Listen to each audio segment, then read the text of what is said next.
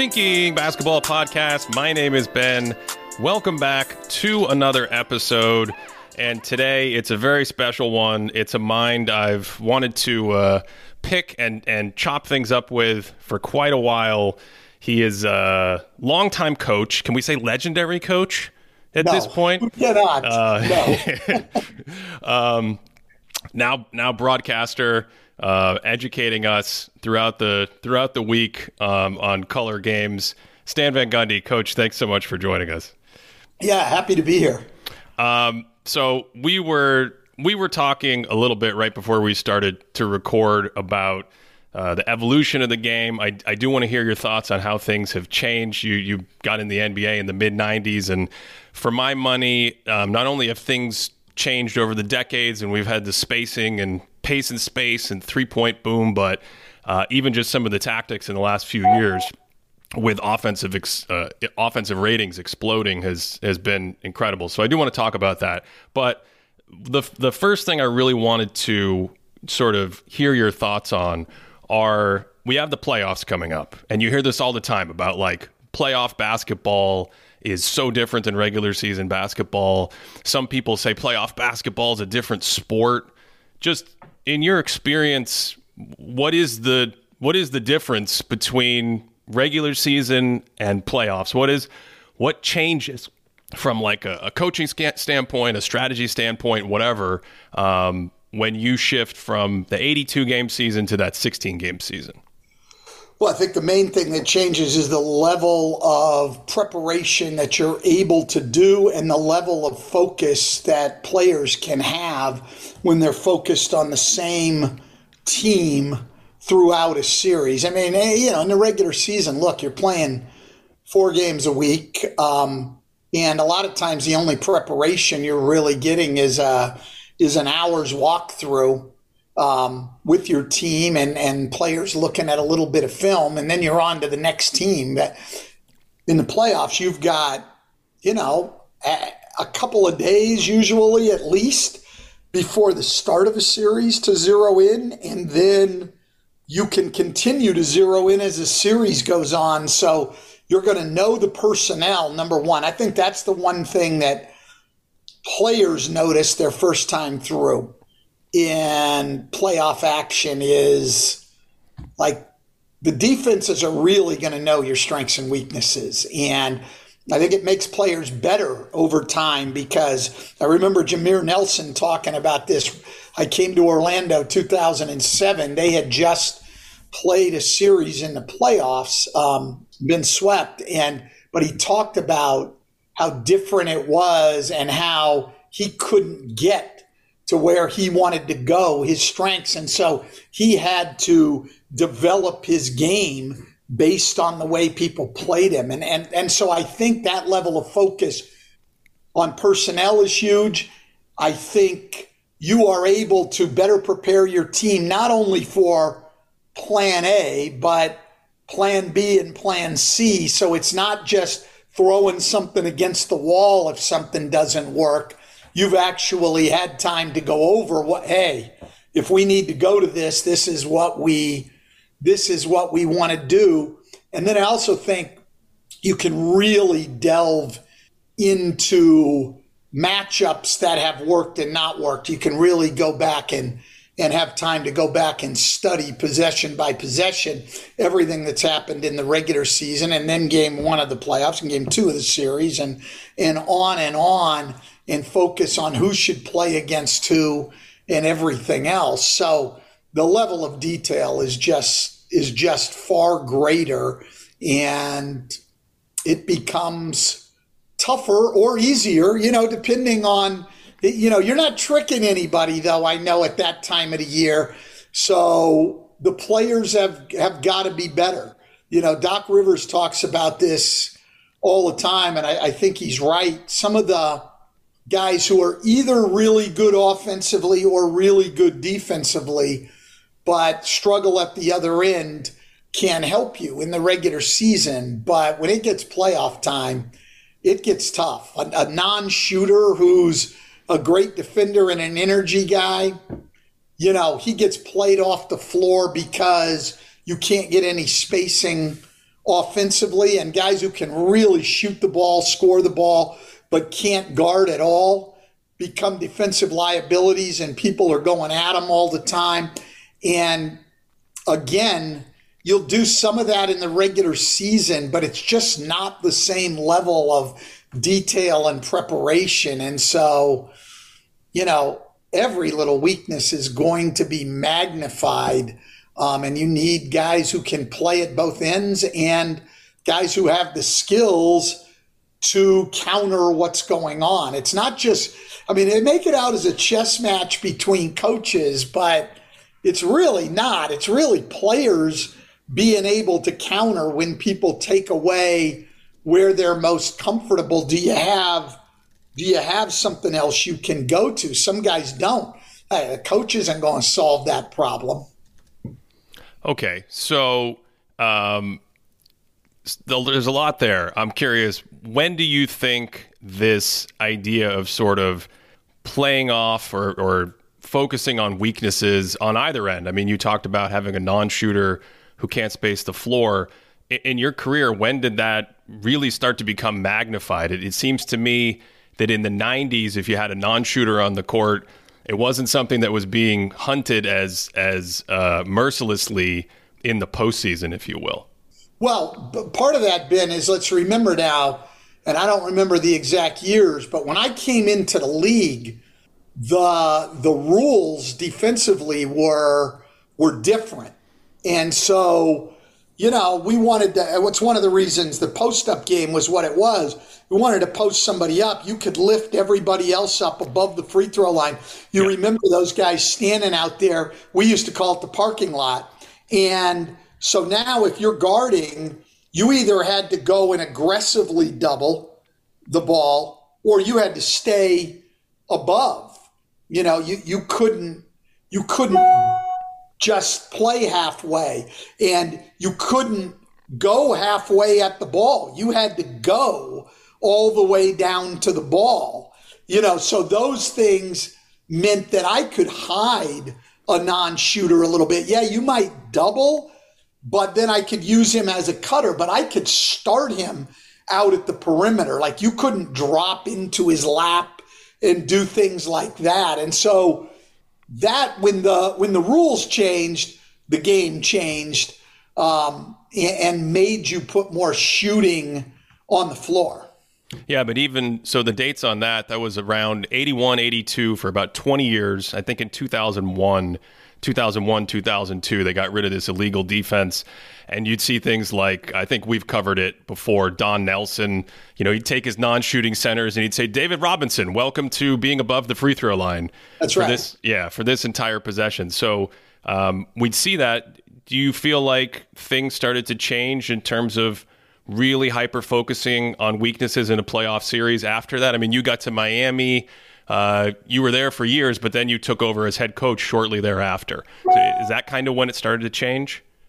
Well, I think it gradually changed like everything, but I think, as you know, Ben, for a long time, I think it's certainly from the late 80s through the 90s and into the early 2000s for sure, and maybe even longer, the defense was ahead of the offense.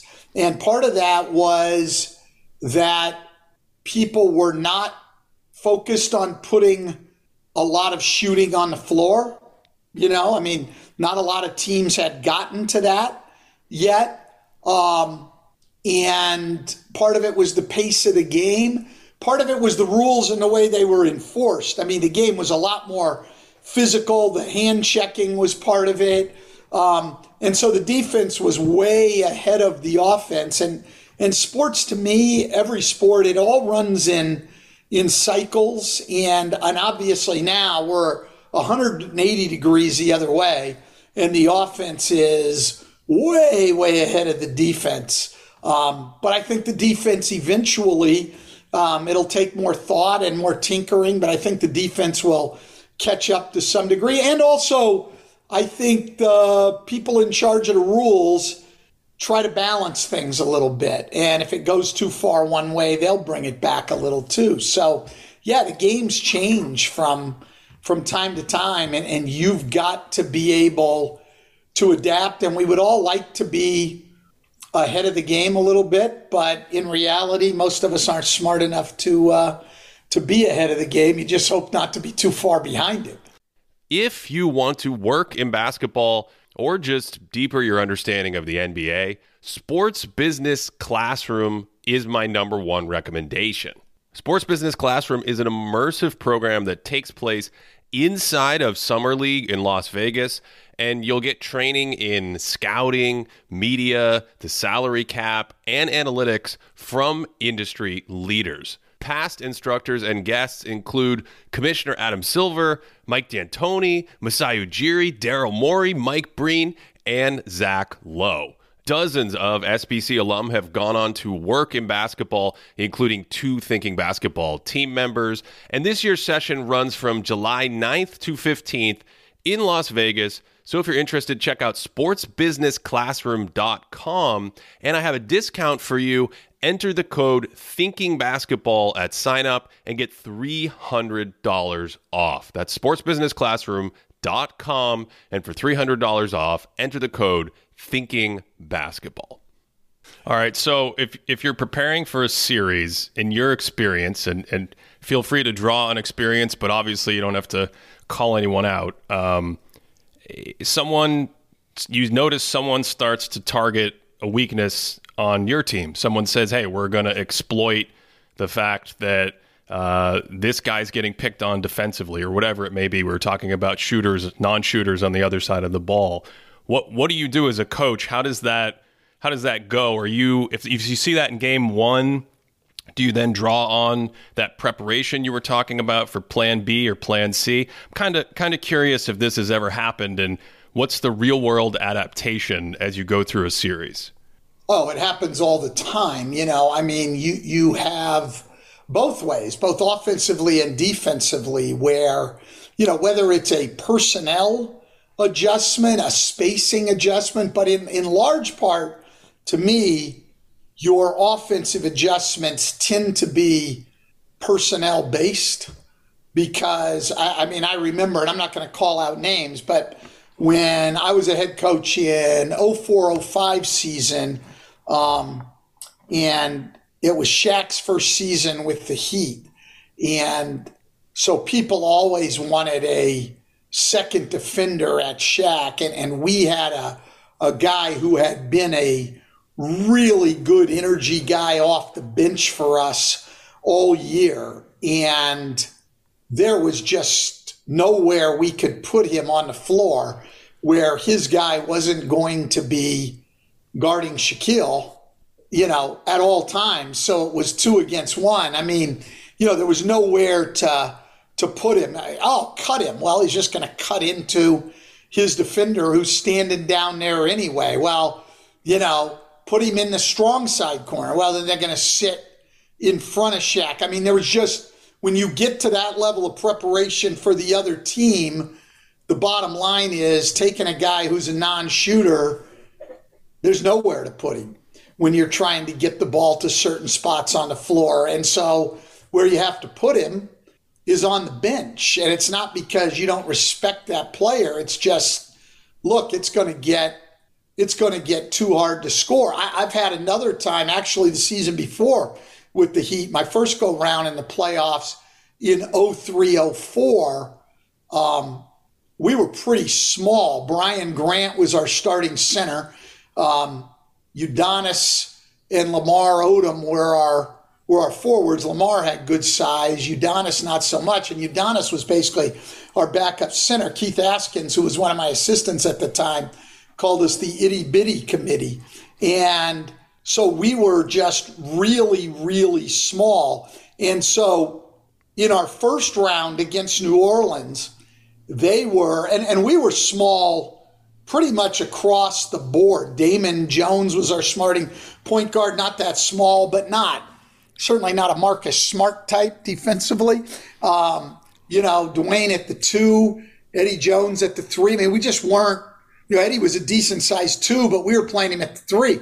So we just weren't very big, and they were running us down into the post with, Stacey Augmon and guys like that. And running UCLA cuts down there. So in that series, what we ended up doing a lot is trapping on the wings and on the perimeter, and trying to speed them up a little and take them out of being able to just come down and post up. Now, in the second round against Indiana, we were still really small, but with Reggie Miller and, the guys, they had a little bit harder to, just be trapping all over the place. And so what we did there was we made a personnel adjustment. We went bigger, and we played Malik Allen a lot more than we played Udonis Haslem to get more size in the game. And so in one series, it was a scheme adjustment to make up for our size. In another series with the exact same team, it was more of a personnel adjustment. And so I think it goes both ways. I mean, there's just different things to do. And like I said, in 04, 05, we had a guy who was a good big wing. We couldn't play much because of his shooting. So you go through those kind of things all the time. And then there's a lot of matchup type stuff. I mean, when my brother was coaching in New York and I was an assistant in Miami, and I'm going to forget the exact year because these years run together. I have enough trouble with my head coaching years, but, we had several of those really hotly contested Heat-Knicks series. And in one of them, I thought the one huge adjustment that my brother made that had a lot to do with them winning a close series was, Clarence Weatherspoon had really become a good bench guy for us. And for people who remember Spoon, an undersized power forward, but he really had great lift, was a very good mid-range turnaround jump shooter, that type of thing. And literally, you can go back and watch that series. Every single time Spoon came into the game, Marcus Camby came into the game for New York and played against Spoon, and his size negated him. And we lost most of Spoon's productivity off the bench. And so, now we had played them during the year, and obviously Jeff had done that some, but again, you're just not focused on that kind of detail going in. When he had the time to focus and going into that series, that was something they decided to do that, to me, really changed the series in a series that was going to be tight one way or another. That little bit of an edge they got was huge. So there's all kinds of adjustments that may not seem huge to a fan watching it, but you don't have to be huge adjustments to make the difference if a series is close. Yeah, I think that series is the 99 series that came down to the Allen Houston shot at the end. No, we didn't have Spoon on that team. And the other reason I remember is we had Spoon in the new arena, the 99 series. Allen Houston beat us in the old arena in Miami. He bounced it in. Spoon was a couple years later. Again, I wish I could remember the years, but they were all close though. That's the point. Close. Yeah. And obviously I don't remember every adjustment made on both sides. But it was just, defensive oriented series, and you literally couldn't do anything that the other team didn't know. Like, you might put in something new, you'd run it once or twice, and it'd be, people be all over it at halftime or by the next game. And by the time you get to game 7 or game 5, like, you're sort of out of it. That's what I'm saying. Like, there's a chess match to a point with the coaches, but at the end of the day, the defense is so good. The teams are so well prepared. You need players who are just able to go out and make plays. Yeah, that's been my experience trying to break down series by series adjustments from the outside and saying, like, oh, you can see this big adjustment from game 1 to game 2. By the time you get to game 5, fans are like, where's the big adjustments? And you're like, they happened. Now they're just exactly playing. Right. Yeah. No, that's exactly right. Like, I remember last year being on social media, and people criticizing Steve Nash. Oh, I didn't make any adjustments in the Boston series. And I outlined, like, I don't know, 10 adjustments that he had made over the 4 games. Like, because you don't notice the adjustments, number one, doesn't mean they're not happening. And number two, because those adjustments don't end up producing a win, also doesn't mean that they're not happening. Steve Nash, I don't have him in front of me now. I'd have to go back to my social media, but he made several adjustments in that series to try to free up Kevin Durant and Kyrie Irving. Bottom line, Boston was a better team with great length and got a lot of guys who could defend, and they were just better. Those games were a lot closer than people think. It was a sweep, but it was 4 pretty close games. Steve made some good adjustments, and they just weren't enough. And it's just always frustrated me when I'm sitting there and I'm looking at the adjustments people are making, and I'm reading people say, oh, the guy didn't make any adjustments. No, he did. He did. You mentioned in the New Orleans series 04, trapping out on the wing. Is that kind of thing, like when you're preparing for a series, right?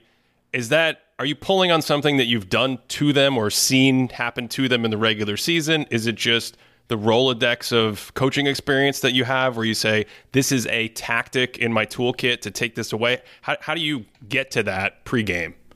Well, I'll tell you what happened in that series.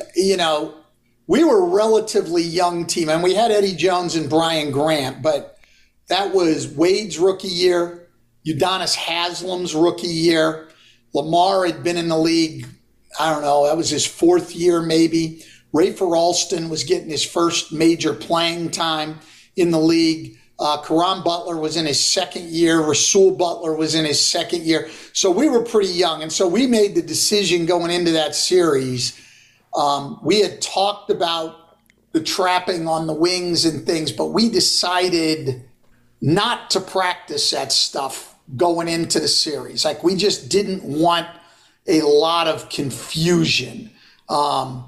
And so we went in with just our normal game plan, how we wanted to play things. And, we had done different pick and roll things over the years. So we weren't stuck on one way to play everything, but we stuck with things.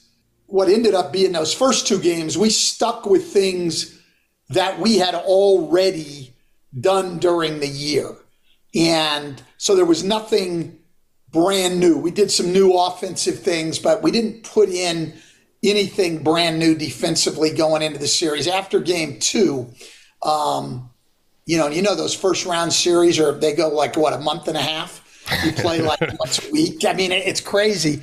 But after game 2, then we started talking about, okay, now that we're locked into this other stuff, we're not going to put anything new in offensively at this point.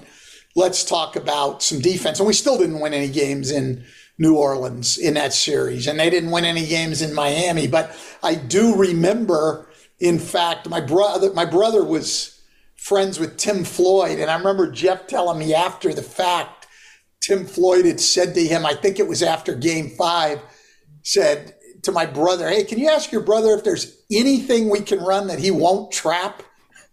Because we just felt it was our best way to sort of use our quickness against their size. So, yeah, I think that if anything, for me anyway, I have been a victim at times, particularly in the regular season, of trying to scheme too much.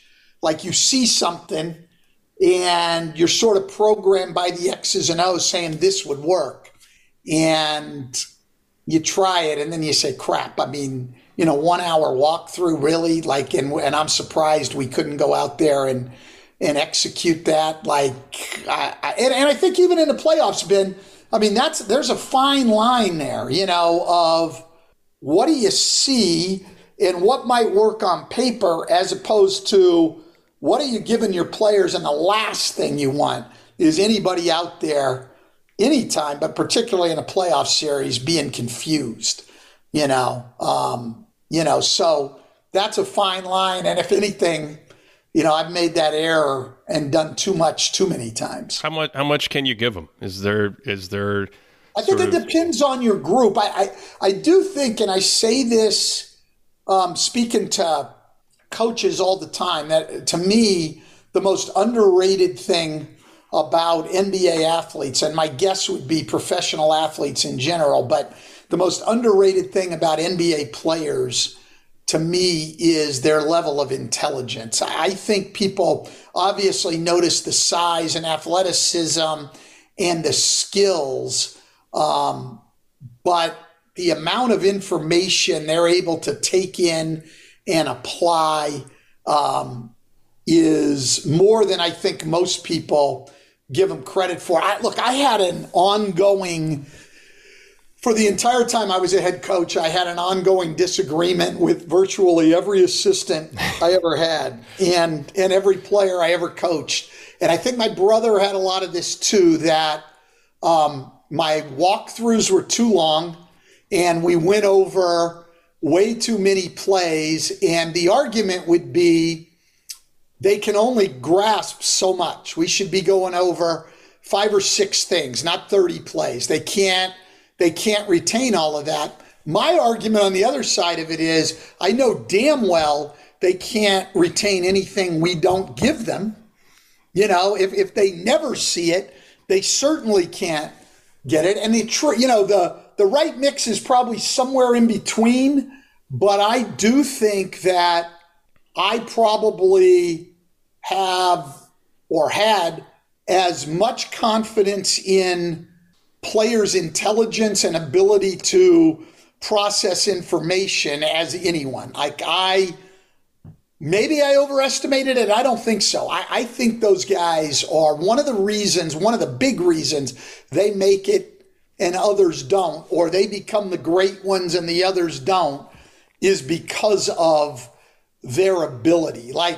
I remember one time, and I don't mean to devolve too much into storytelling here, Ben, I'm sorry. No, storytelling's great, Stan. Keep going. But I remember one time Dwight Howard was going to play for Team USA, and Mike Fratello gave me a phone call, and he said, "Hey, Stan, I'm out here with Team USA and, Coach K, and they just wanted me to give you a call." I think it was Coach K's time. It had to be when Dwight was there. Yeah. And he said, what can we do with Dwight in terms of pick and roll defense? And I remember saying to him, I said, "Mike, you can do anything you want. There's not a pick and roll defense he can't execute. And if you want to change it at a timeout, he'll have no problem with that. And if you want to play one guy a certain way on pick and rolls and a second guy a second way and a third guy a third way, he can do all of that too."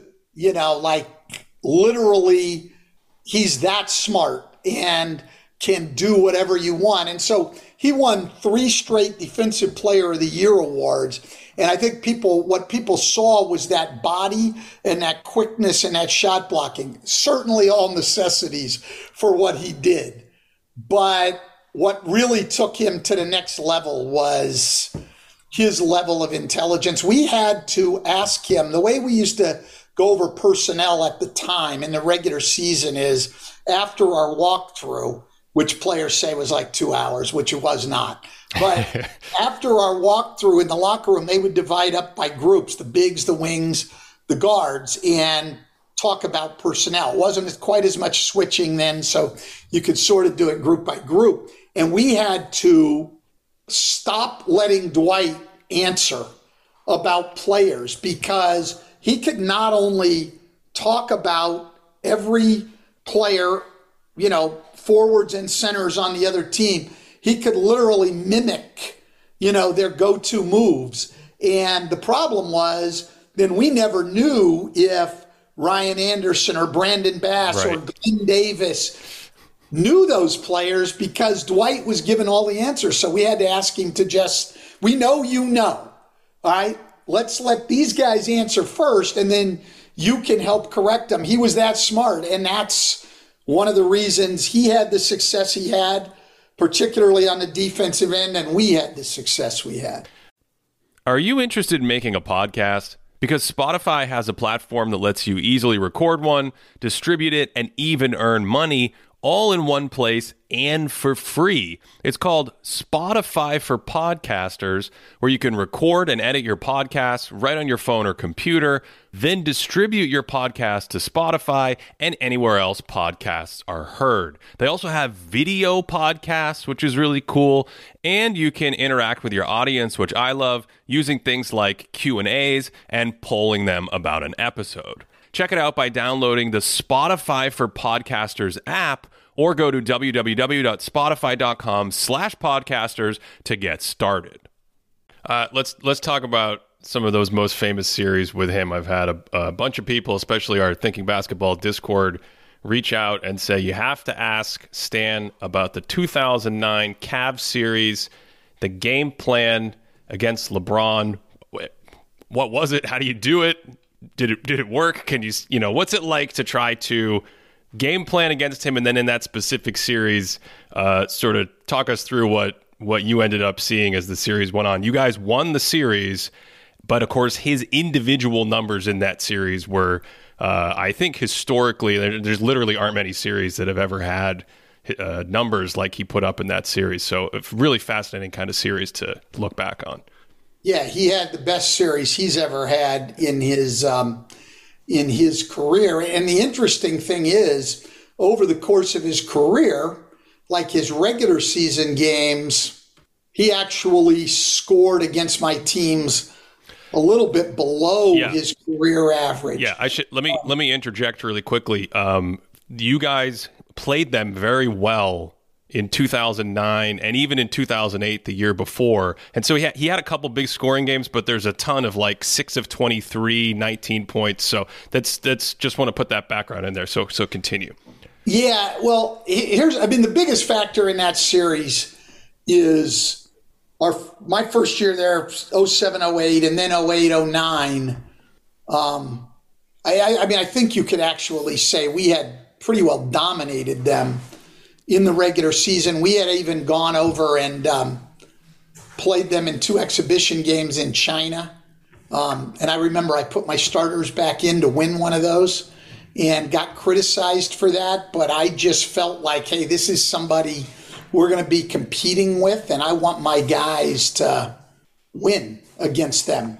And our guys had great confidence. But the game plan going into 08, 09 into that series was, we're going to play him one-on-one as much as humanly possible. We're going to, make him more of a scorer than a passer. He didn't have a ton around him. I mean, that team won 66 games. And if you look at that roster, I mean, it tells you how good he was. Mo Williams was his second best player. And Mo played pretty well against us in the series. But that was the thing. We're going to try to not let him make these other guys look great. Now, the one part of this that we could not execute at all in that series is a big part of our plan was, hey, look, he's going to have to make a lot of jump shots. We're going to bring help on drives, but we don't want to foul him. Well, he shot 94 free throws in 6 games, so we didn't take care of that very well. But if you look, really, Mo Williams was the only other guy who even had a decent series against us, and it just wasn't enough. Now, we prepared every single game, so 6 games.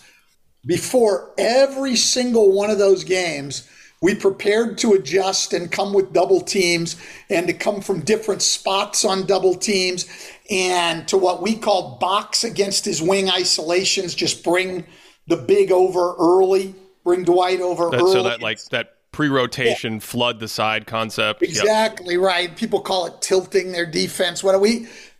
Every single game we went over all this. By the end of it, our players were like, come on, man. Like, we haven't done this the whole series. Like, what are we doing? But we were ready, for one of those 60 or 70 point nights where we had to come do that. But as it was, like, even though he was great defensively against their team in the series, our defense was good. And if not for his big time 3-pointer that is still played every year, to my dismay, on all the coverage of the playoffs, we would have swept that series. I mean, we played timely offense and our guys, we did what we wanted to do defensively. I'm not saying we wanted him to get 39 a game. We didn't. And we certainly didn't want to send him to the line 15 times a game. But overall, our defense was good. And look, I don't care how you play, somebody's going to score. I mean, I had an assistant at the time. He's in Charlotte now as a head coach, Steve Clifford, who we would sit in meetings. And I had a great staff, Steve Clifford, Bob Byer, who's now with Steve in Charlotte, Patrick Ewing, and Brendan Malone. And we would sit in meetings, and when they'd go over game plan, they'd say, all right, well, you on a pick and roll, let's say, well, we can blitz it. I'd say, I don't want to open up that roll man. Okay, well, we could switch it. Going to give up too much size on the boards, Well, we could play in drop coverage, which we didn't really use at that time very much.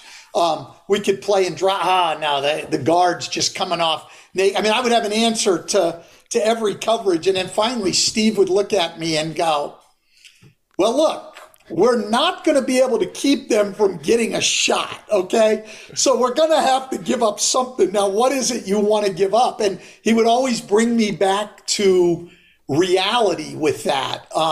And so going into the Cleveland series, our thing was we thought that Turkoglu, Rashard Lewis, Pietrus, guys like that had enough size that we could play on him and play him with a little bit of a cushion, make him take some jump shots and, make it tough on him. And we didn't really, but the game plan still ended up working because we did limit everybody else. But LeBron was absolutely phenomenal in that series.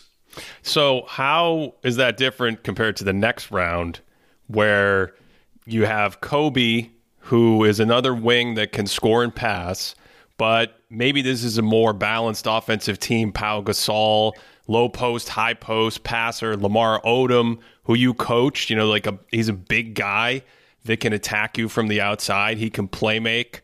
Obviously the triangle, right? With Phil Jackson there. You have the Cleveland series, then you go to the finals. What changes there? Like, how did you try to tackle that beast? Well, the thing is we wanted to, again, we got, Courtney Lee back starting. He had broken his, occipital, but whatever it is, under your eye in the Philly series in round one. We didn't have him at all against Boston. Came back late in the Cleveland series, and we put him back in the starting lineup. And again, between he and Pietrus, we tried to guard Kobe one-on-one. If you look at that series, we had good success against their starting lineup, Bynum and Gasol in there together with Kobe. Their spacing made things a little bit easier. We could get help to Kobe a little bit easier. Where we struggled, and to me, to this day, like when I look at that series, Kobe Bryant's great. You know that, it's a given. I'm not taking anything away from him, believe me. They wouldn't have won that series without Kobe Bryant. Hell, they wouldn't have been there without Kobe Bryant. But the key to that series was Lamar Odom, because when he came off the bench, first of all, they got a lot better defensively. We're playing Rashard Lewis at the 4 and Turkoglu at the 3. So one of those bigs has to guard one of our forwards in the starting lineup, and they couldn't. They just couldn't get out on the floor and guard those guys. It was Pau Gasol. He's trying to get out on Rashard Lewis. It was a little bit easier for us to be able to compact the defense with those two bigs. And then when they would bring Lamar in, well, Lamar could guard our forwards. He and Meta World Peace, it gets, now they're defensively really, really good, and their spacing and ball movement just gets a whole lot better. And so that was the key to the thing. And so We worked a lot on trying to get to Kobe on double teams. We could do it when he was down in the post. We could do that with some level of effectiveness, but we tried a few times to get to him when he catches it on the elbow when they ran their reverse action. Phil would be over there rubbing his knuckles, and that was a big fourth quarter thing with them, and we struggled when they went to that. It's hard to double people in the middle of the floor, and that was a struggle for us. I've only gone back and watched that series once. It's not my favorite memory, but I didn't think our defense was that bad on him, and I think a lot of people would probably say that about defending a lot of great players. Hit a lot of jump shots over the top of us, and it was his greatness. But our plan was similar, though we did want to double Kobe more when he got it, when they put him down in that mid post area. You mentioned Hito and Rashard Lewis, Hito Turkoglu. You use them, here are guys going back to Sacramento that are big playmakers, right? And you play either, those are your forwards, they can shoot as well. How much in your mind, how much was focused on, hey, 3-point shooting is A, a big weapon because of the efficiency of the shot, but B, this idea of spacing and opening up the floor, and then with my bigs specifically, if I can get a stretch big, of course, back in the day, a stretch big was like taking 18-footers instead of shooting threes. But I've always been curious about that. In Miami, the year before you took over, you were 20th in 3-point attempts. The team was. When you get there, you jump to 7th. Same thing in Orlando. The Magic were 28th the year before you got there. Your first season there, you jumped up to 2nd in the league. Was that just a coincidence of having that kind of personnel, or is that something that philosophically you were looking to sort of drive forward and take advantage of?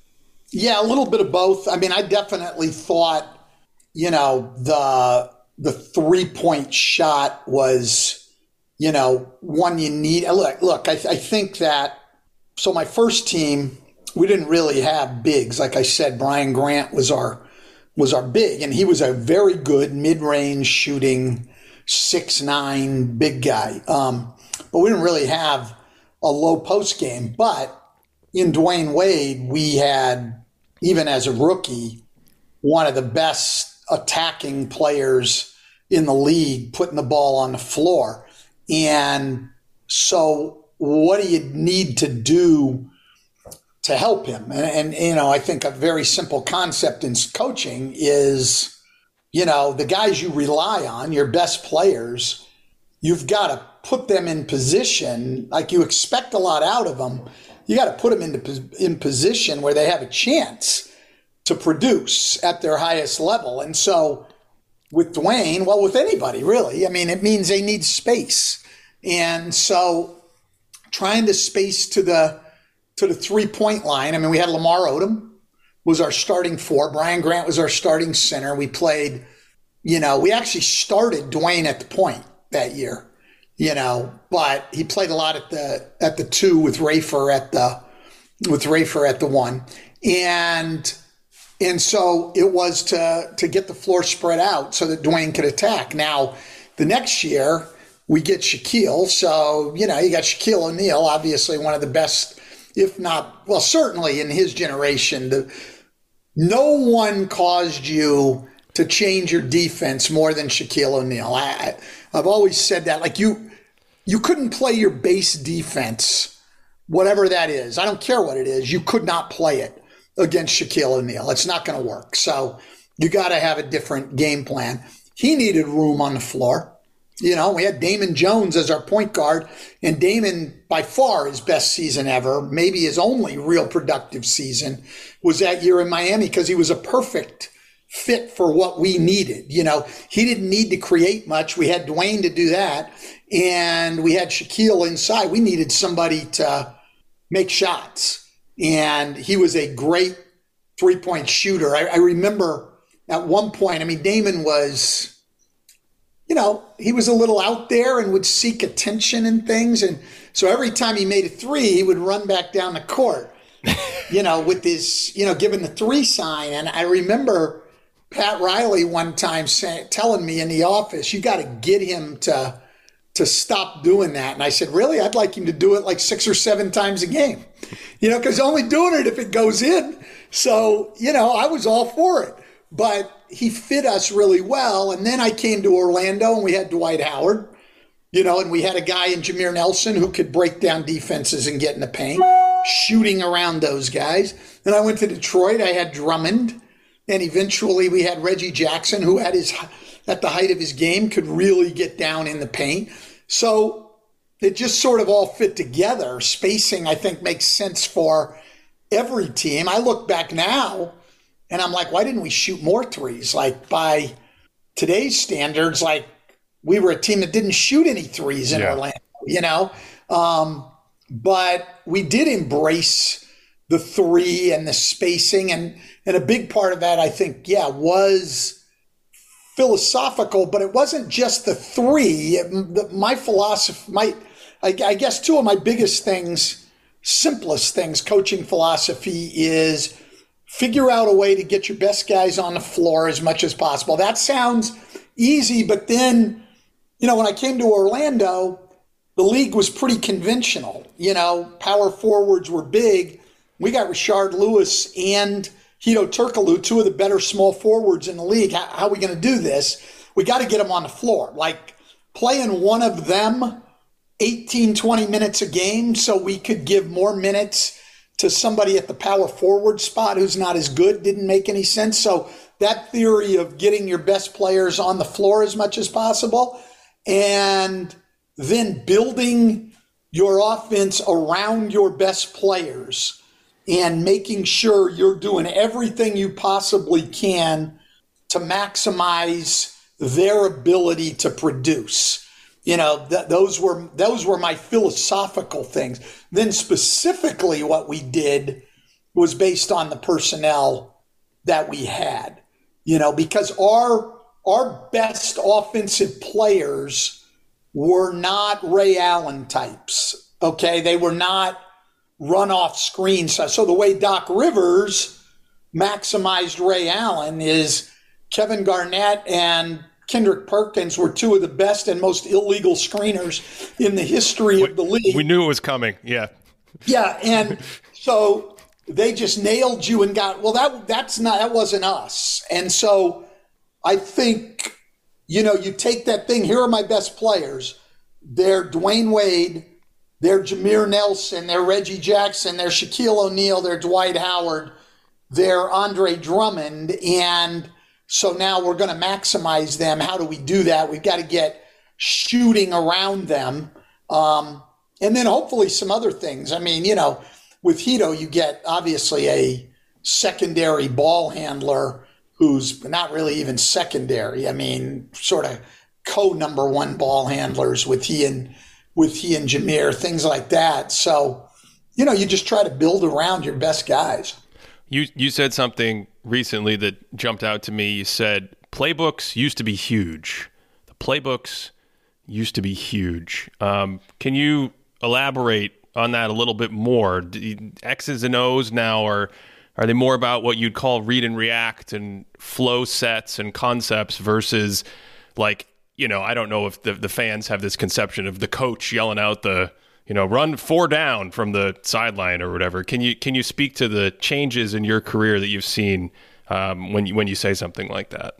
Yeah, I mean, the biggest thing to me is what's really changed is the number of times in a game that the coach will call a set, right? And so when I first came into the league, probably until Mike D'Antoni, I may be leaving somebody out, but after every time the opponent scored, you were going to look to the bench and the coach was going to give you a call and you were going to run a set. Well, I mean, that's a lot of times you're going to call a set. And because of the other team's preparation, if you're going to call that many sets, you obviously don't want to run the same thing every time down unless it unless they just can't stop it, you're going to change. And so you need more sets.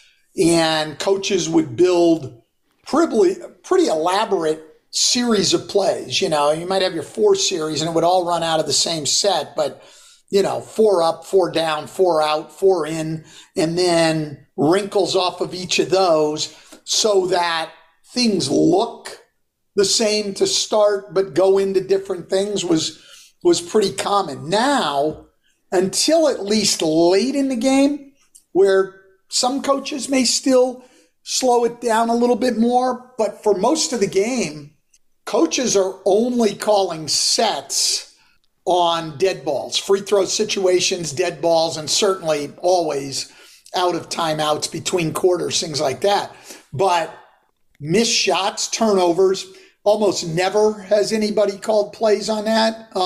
Occasionally, as the game goes on, you know, coaches will put on the brakes and call plays, and they used to do it maybe a little bit more, but for the most part, people let guys go in those. But there's very few times now on a made shot that you will see coaches given a signal. It's more in whatever people will call their flow game. And as you just said, read and react. And to be honest, I laughingly say sometimes, but it's not far from the truth, that we only have 2 offenses in the game. We have the 5-out offense with the center at the top, and we either play through him or he staggers away, but he's going to start at the top of the key. We have that offense for 29 teams.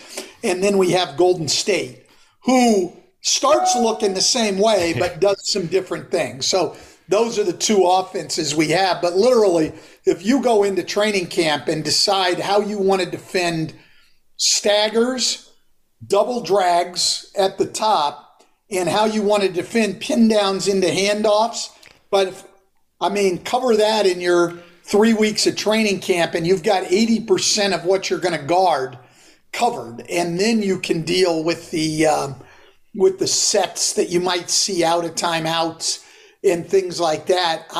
I remember my first time in the league, and, you know, there were no electronic diagrams. At least we didn't have them at that point. I remember Tony Fiorentino and I manually drawing diagrams and cutting them, pasting and copying pages to do Pat Riley's playbook. And it was, 300 and some pages. You know, I could do an entire NBA playbook right now, and it would be maybe a third of that size.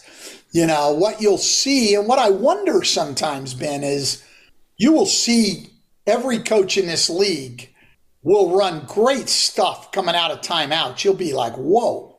And you'll be like, they couldn't just put a play call on that and run it a couple more times during the game? You know, I mean, it works so well. It's so hard to guard. You know, why not do it more? But, you know, it's everybody. And look, we all steal from other people, and it is such a homogeneous league now from an offensive standpoint that sometimes, quite honestly, like, I sort of long to see somebody doing something different. Like, you know, for a long time, I mean, it was pretty commonplace to see bigs, misses or makes, run to the rim. You know, first big down the floor to the rim, post up on the strong side, and then whatever action you went into. And some people would get into flex type action and some shuffle cuts and, you know, maybe swing it and stagger away, whatever. But you'd have that rim running big. God, if you see one rim run a game now, and it'll be on a missed shot, it'll be a Nick Claxton or somebody like that, you know, but it's in an unstructured situation. On a made shot, no, because the whole idea is we're going to keep the middle opened up. We're not running anybody. I mean, even Joel Embiid doesn't run to the post on made buckets. They're going to reverse through him, and then Doc has different ways to get him down into the post. Same with Jokic, but they're not rim running to get down there. I mean, we just don't see it. And that was a staple when I came into the league for about, I don't know. I mean, we were still using it as a staple when I was in Orlando. So for God, the first decades. Yeah. 17 years I was in the league, that's what you did. And now you don't do it. But okay, I want to go back to something you just said about if you see a special, there's a play that's called from the sideline. It's a pre-diagram play. And we watch the play and the play works really well. And you go, that's really hard to guard. I feel like to some degree, those are the actions, as long as they're not too complex, I think those are the actions that have taken over. These double screen at the top, and you've said it multiple times here, stagger away, 2 screens away on the weak side, and you get the guy that can curl up you can use both of them, he can cut back door, you can twirl the screen, et cetera, right? Like these actions last season, at the beginning of the season, we had a video that I want to say was just focused on pick and roll up top, and then you had a baseline exit screen clearing the lane. So you had a cutter running along the baseline, pulling the defender out, creating that shooting option. The Warriors will send Steph Curry on the baseline. Then you get that classic gravity where 2 defenders jump to the shooter. And I think the Hornets used to run it. Jay Chirano, of course, is now in Sacramento, and they have a lot of these concepts. But it's like you fast forward 1 year, Stan, and now the whole league runs that play. Right?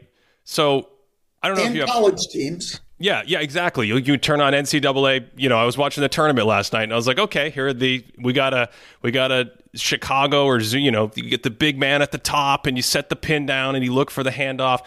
So on one hand, I feel like sometimes it's these specific play calls that are amenable to fitting in, hey, this is our spacing, this is our 5-out, this is our personnel, we're all going to copy and run these.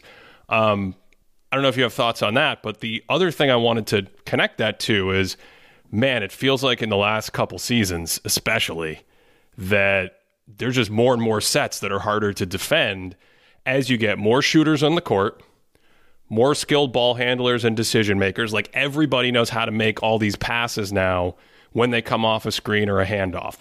When the low guy comes over and tags, I'm going to skip it. My shooter's going to lift out of the corner. It feels like as players have learned this, as teams have learned this, it's become harder and harder to defend. Offensive rating is at an all-time high. Where are you when you watch the games in terms of like, hey, this is the officiating making it easier versus, you said it at the beginning, like offenses are now maybe ahead of defenses just in terms of the way they're using the personnel out on the court with the skill that's out on the court. Yeah, look, I mean, I think, you hit it on the head. I mean, the thing that's changed is the number of skilled players out there. And most of them can shoot the ball, but not everybody even has to be a shooter. Like, I think if you watch Jared Allen or Nick Claxton, it makes your point that the passes these guys could make. Like, I remember times like playing against the great guards where we would say, look, we're going to blitz this guy and get the ball out of his hands, and I'll take my chances 4-on-3 with the big trying to make plays against a blitz. He'll make some, but he's going to turn it over. We're going to be okay. Right. Man, that's really hard now. And to me, where it started, the first time I said, was Draymond Green. Like, and we got to the point like, look, we've got to have somebody on Draymond Green who can switch because he's a great screener. So to say your guy's going to get through every screen on Steph Curry's, hopefully he can get through some, but it's not realistic. And then we can't blitz because when he short rolls behind it, he's just a great decision maker 4-on-3. He's either going to throw the lob or he's got shooters in each corner and we're in trouble. So now it's everybody. You're absolutely right. Like you see Yusuf Nurkic making those plays, like big lumbering guy. He can make those plays. So what do you do? How do you stop this? Well, again, I think what everybody's decided to do, right, is the blitz is not used very much. I mean, you'll see it late games. You'll see it against teams maybe that lack shooting. You'll see it against the great, great players. Like you'll see it against Luka some. But okay, again, it's Dwight Powell. People don't use it as much when it's Christian Wood at the 5, So you're not going to see it as much. People either go to drops or switches based on who you have. And I think the guards have gotten so good against the drop coverage and knowing all their reads and just baiting that big guy to have to make a decision that unless you have an exceptional big like a Brook Lopez there defending in the drop coverage who's got size and great instincts, it's just tough. And then how many of those can you switch? So I just think there's not a lot of good choices defensively. And so I think we need to catch up as coaches defensively in terms of zones and combination defenses and things like that. Now, you have over the years seen things change. Like I never when I came in the league saw anybody do what we would call a scram switch, where we switch the pick and roll, but now the next biggest guy comes over and we scram the guard out of there. And now it's normal. It's been around for a long time now, and everybody's got it. But that was something new. But I don't even know if that's enough because you're still left with the big out there on the ball on a guard. And, people will try to play around with that. And when the big if the big comes up from the baseline to set a pick, they'll run a perimeter defender with him so they can switch the pick and roll and keep the big in the back, and the big will take the roll man. Yep. So people have tried. Coaches are trying to figure it out. And like I said, I have confidence that, with that much skill on the floor, it's going to be an offensive game. But that the defenses will catch up to some degree with things like that. But I think there's going to have to be more of an embrace of zone and combination defense tactics to keep bigs home around the rim. If you look at the numbers, right, even just from last year, Ben, offensive rebounding numbers are way up. Well, it's because of all the switching, and I think coaches know that because of that, they've got to, besides everything else you do schematically against the switches to get people the ball and where you attack, you've got to attack the offensive glass more. And that goes way back. Like when we had Ryan Anderson in New Orleans, people didn't switch as much back then. And he was that's when you actually had stretch 4 was sort of wow, not even everybody had one of those. Yeah.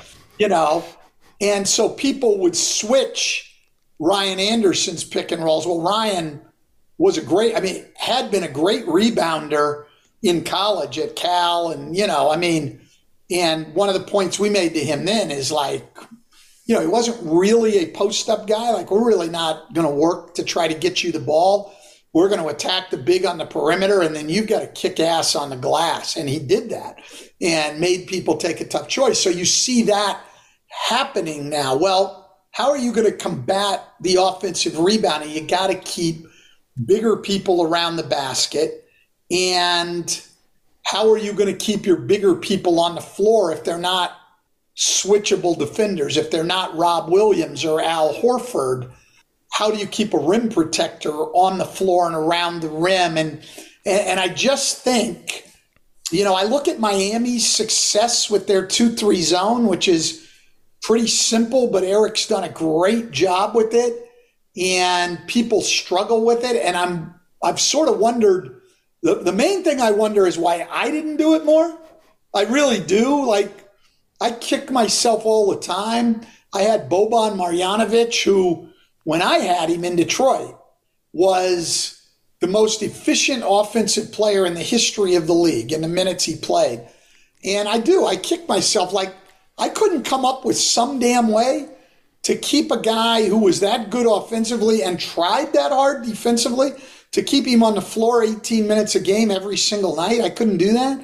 That pisses me off at myself. And then I wonder also why other teams look at the success Eric's had with the zone and don't go to it more when we're giving up 115 points per 100 possessions, 118 points per 100 possessions. Like, why are we not seeing a little bit more of that? Why are we not seeing people mix in more box and one and triangle and two like Nick Nurse used to do? Now, he doesn't do it a whole lot anymore. And Steve Kerr did a lot last year, not as much this year, but like specific sets and like we're going to go zone when the ball's in the middle of the floor, and maybe when it gets to the wing, we, do different. Like, Yep.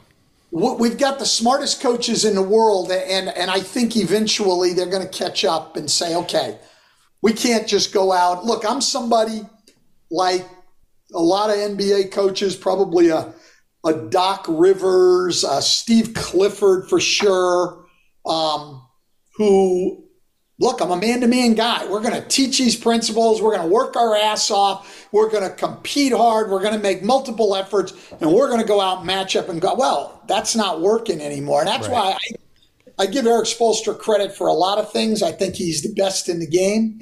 I'm biased because I work with him, but I think he's the best in the game. Eric was a man-to-man guy, and that's all he taught. And now he plays more zone than anybody in the league. So we need to catch up as coaches, and that's the one coaching area. I think coaches in this league get better and better and better every year. But that's the one area I don't think as a group that we've caught up with. Well, it feels like a concession sometimes to say, like, if we're not man-to-man, it's because our guys can't contain the ball. Or I've even heard coaches say the players take it as a slight, right? Because if you're a solid – slap the floor, bend down, keep your guy in front of you. There's a sense of pride associated with that. We just did a video on essentially peel switching, essentially the idea of, when somebody gets by you, peeling off and not having a direct one-to-one switch. I think stuff like that is the future. These I've called them hybrid zones. Just it's the same concept, right? Like you're not going to be able to keep all five players in front of you anymore. I'll throw it out there. The NBA hates when I do it, so you don't have to do it. But even the way the game is officiated has just made it so much harder, I think, to keep penetrators in front of you.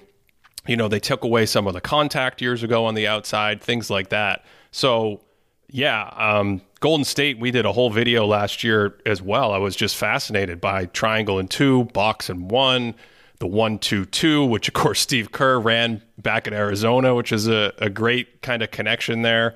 But I think all these things to me, along with something you said that I've heard from other coaches behind the scenes, hey, we might have to get to a point where, we like start a possession in man and then there's some trigger that changes the coverage or we go to zone or something, because much like what we saw in the NFL and in football, once you know what everyone's doing, if you don't use misdirection, it's too easy to attack. And so I sometimes think about, could the defense get an advantage by just constantly using misdirection so guys don't come down and see the same coverages? And I feel like in the playoffs a lot too, right? If you're Chris Paul at the end of the series against Jokic, you know exactly what's coming. They're going to run it 10 times in a row. It's going to be the same coverage. And if you don't throw him a different look, first time he's going to get to his spot. Second time he's going to get to his spot and up fake and get a foul. Third time he's going to get to his spot, up fake, hit DeAndre Ayton, and so on and so forth. So that's what I think sort of has to be the direction probably. No, I agree. I think it's going to be hybrid type defenses, and coaches are going to have to scheme differently. And I think, again, just like with offense, I think it's going to be based on what you have personnel-wise. Like I think the teams like the Boston Celtics, okay, fine, they can get by probably switching a lot of stuff, but that's not necessarily true for everybody. Now, I think the other thing that this brings up, though, and the switching has ushered in, is that for players, the knowledge of personnel is so much more now because, like I said, we used to do our personnel stuff. Okay, the wings and the guards and the bigs, and you'd have 4 or 5 guys you'd have to know if you're an individual player. Now with all the switching, you better know what's going on everybody. And the one thing I will say that I think could be a lot better on an individual basis throughout the league is I don't think players are doing a good enough job. And I mean this as a group of players. I'm not singling out certain people. I'm sure there's some who do a better job. But I would say, for the most part, the players in this league now do not do a very good job of taking away other players' strengths. I see every game.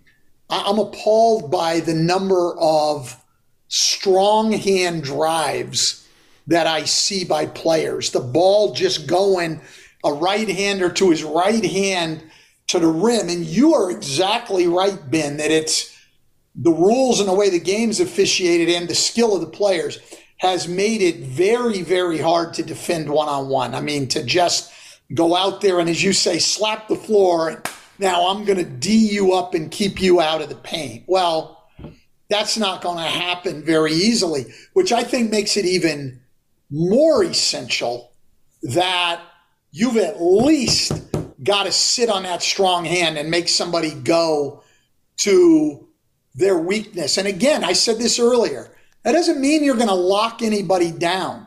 Can you turn a guy with an effective field goal percentage of 55 into one that's at 50, 48? That's you're going to win the games on the margins. I don't think players, by and large, are doing a very good job of that right now.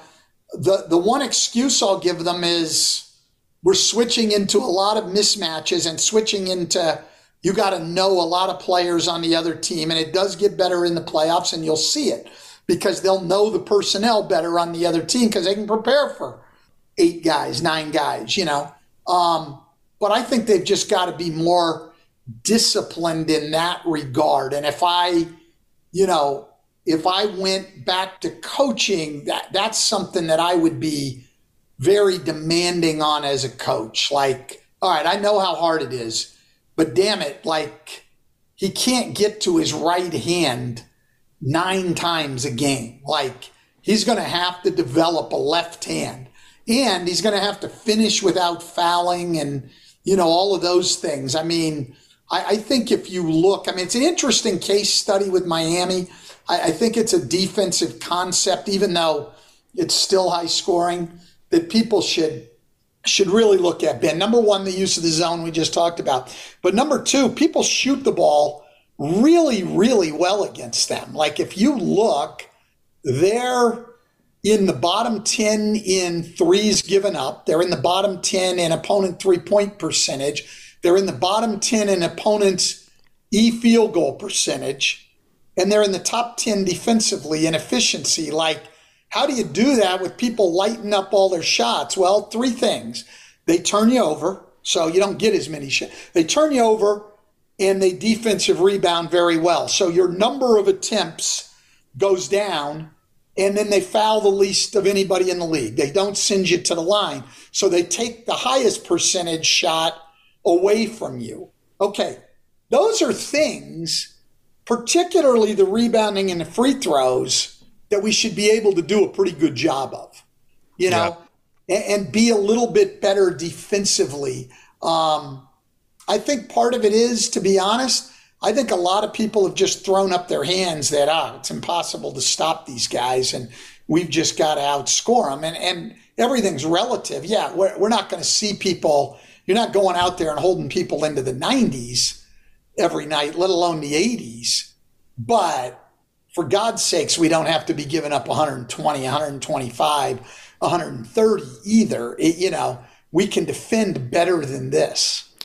Last thought on this, and then I'll let you get out of here. I think you said recently something akin to, I don't like 4 guys spotted up. Maybe the rotations are too short. I don't remember the exact quote, but I wrote it down because we did a video on essentially being a shooting threat without shooting. Basically, this idea of cutting, where you position yourself, timing of your cuts. And it seems to me that when we had more of this pace and space three-point boom, especially in the middle of the last decade when the Warriors got going and you started to see three-point shot attempts around the league spike, there was a lot more essentially spotting up. Whereas it feels to me, and you might disagree, I'm interested in your thoughts, last few seasons, one of the things that's changed is, man, a lot more guys are moving. And if we have more players in the league that have a feel for timing a back cut, or, I'm spotted up, but now I move to the other side, I drift along the baseline, whatever it is, adding all that movement to me always feels much harder to defend. And I feel like it's the last piece of the pie for this conversation that we're having. Yeah, it is a lot harder to defend. I mean, and I think if you look at the Warriors, who I think are, instructive, even though, look, they're a mediocre offense. They're 15th in the league offensively, and it goes to a lot of what we were just saying about Miami defensively. I mean, they're the best shooting team in the league, or certainly one of the top 2 or 3 if you look at three-point percentage and effective field goal percentage and all that, but they shoot the fewest free throws. They don't get any offensive rebounds, and they turn the ball over. So they're the reverse of Miami's defense. So they're not a very efficient offense, but they're a great shooting team. And I think going to the point you made, with the three being a bigger part of it, so the Warriors lead the league in three-pointers made. They lead the league in three-point attempts, and I believe they're third in three-point percentage, somewhere in there. I haven't checked today, but I just had a game of theirs a week ago. They were third in three-point percentage, and they don't spot up hardly at all. I mean, maybe a guy will start spotted up in the corner, a DiVincenzo or a Wiggins when he gets back, but those guys will cut if you turn your head all the time. And then the guys who shoot the most threes in the league, Thompson and Curry, they're never spotted up. They are on the move, and it's much, much harder for your defense and in terms of rotations and things like that. And that's another reason, Ben, I think that all the movement, and it's sort of counterintuitive, but some sort of zone or combination defense actually may make it easier to cover the three-point line than chasing those guys around. And we're going to have to come up defensively with a way to play those guys. And especially, I think right now, people aren't as worried about it because the Warriors will turn it over and they won't offensive rebound and they won't get to the line. And so you're looking at them and saying, yeah, we're going to give up some threes, but that's a mediocre offensive team. But in general, just saying, if we want to try to limit threes a little bit, everybody says, well, we can't go zone because we're going to give up a lot of threes. And indeed, Miami does, but overall their defensive efficiency is good. Like, I don't think you can center everything defensively on the three, and I don't think you necessarily have to give up the most threes in the league because you're in zone.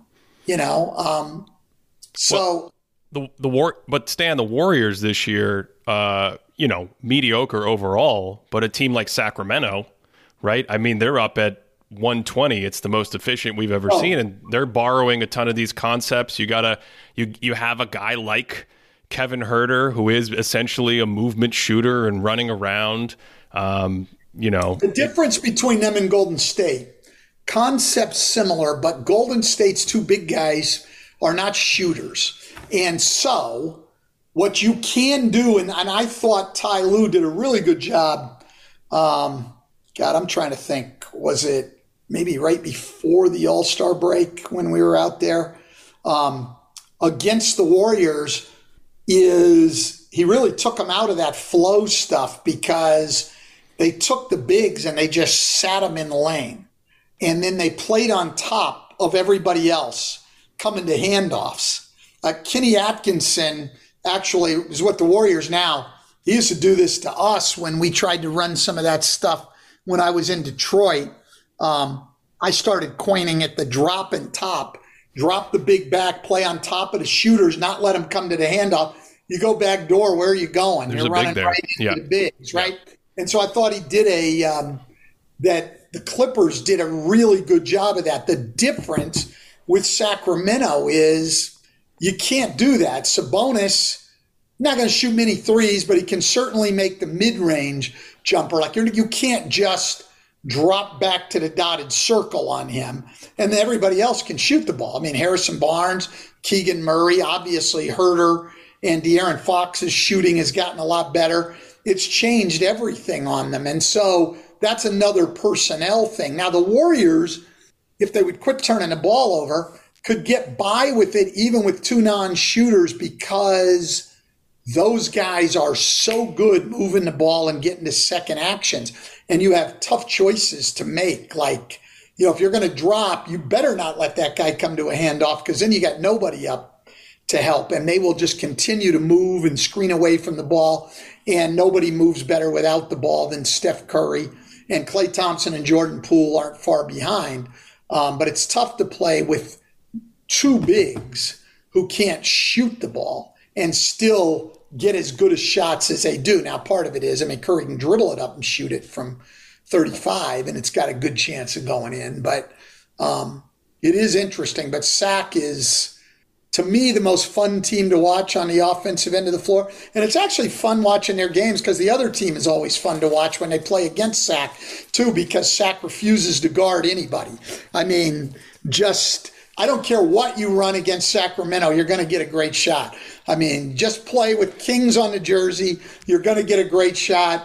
They're going to guard absolutely no one. And they are absolutely confident, and for good reason, that they can score more than you do. Stan, it's been a pleasure. I'm sure you're tired of looking at my face, so I feel like we could do this for another hour, but I will let you go. Now is the time. If you have anything that you want to promote, any documentaries you've been in, any books that you want to plug, now the floor is yours.